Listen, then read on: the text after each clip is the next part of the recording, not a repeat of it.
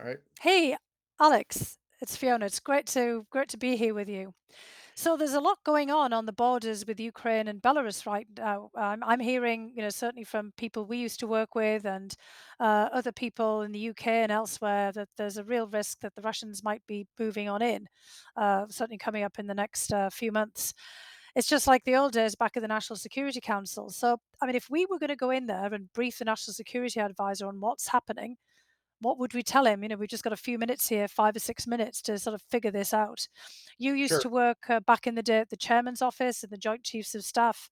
You'd have had to brief what was then General Dunford for maybe some kind of encounter with his counterpart, General Gerasimov, on the Russian side as well. I mean, we'd factor this in. I mean, what do we think the Russians are doing? What would we tell the National Security Advisor? Sure. So I think a couple of things. First of all, I think there's the range of possibilities is pretty wide. I think on one end of the spectrum, we could foresee something more significant than just a simple demonstration and the posturing of forces. The Russians do potentially have the force structure required to go in and either make a land grab, and those scenarios are anything from a land bridge from Russia proper to Crimea or threaten Kiev. But I think that's an unlikely scenario. I think they're more than likely to use a demonstration and achieve through diplomacy what they are unwilling to risk through military action. What I mean by that is they're excellent on preying on US risk deterrence or risk aversion rather, and self-deterrence. And what they'll do is they'll make enough of a situation in which they could then negotiate the threat of the situation developing on the border into something more broadly threatening European security and stability, and get through concessions what they don't want to try to do by military force. And those concessions would be a change to the status quo, support security assistance, and a hands-off policy, which would give Russia a free hand. I think they're acting on two imperatives. The first imperative is they sense that Ukraine is seeping through their fingers, that they're losing their grip on Ukraine. They initially thought that they had plenty of time and Ukraine would be a failed state on its own. That's not the case. They're economically, from a national cohesion perspective, politically, they're continuing to make strides forward, even though some of those seem to constantly have setbacks. They are making improvements. And I think that there's time is not on Russia's side. The other thing is opportunities. I think they sense a whole confluence of crises, weakness on the part of the U.S. president, weakness emerging out of the withdrawal from Afghanistan, domestic instability with regards to rampant divisive U.S. politics, and now this situation that Russia almost certainly has a hand in with regards to Belarus and a migrant crisis, and doing undermining stability there. So that's the picture that I have for you. Yeah, well, there's definitely a lot happening here, and I guess we've only got a couple of minutes too to wrap this up before we would get in there to figure out what we would want to say.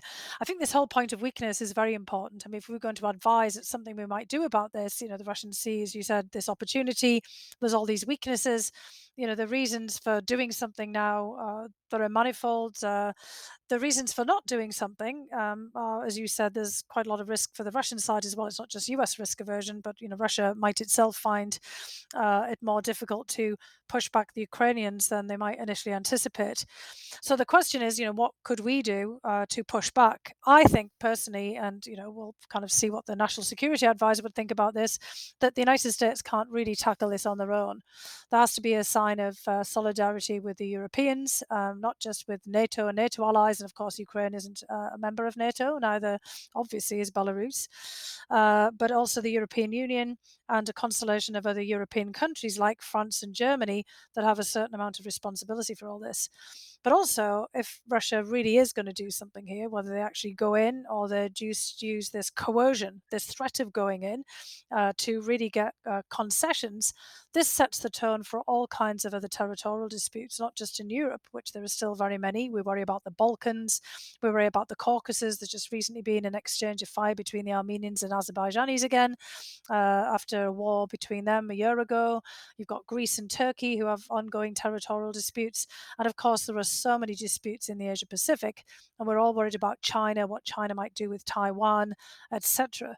So if we don't handle this right, this could really put a lot of pressure on others, including our allies. So again, we've got to have a big show here.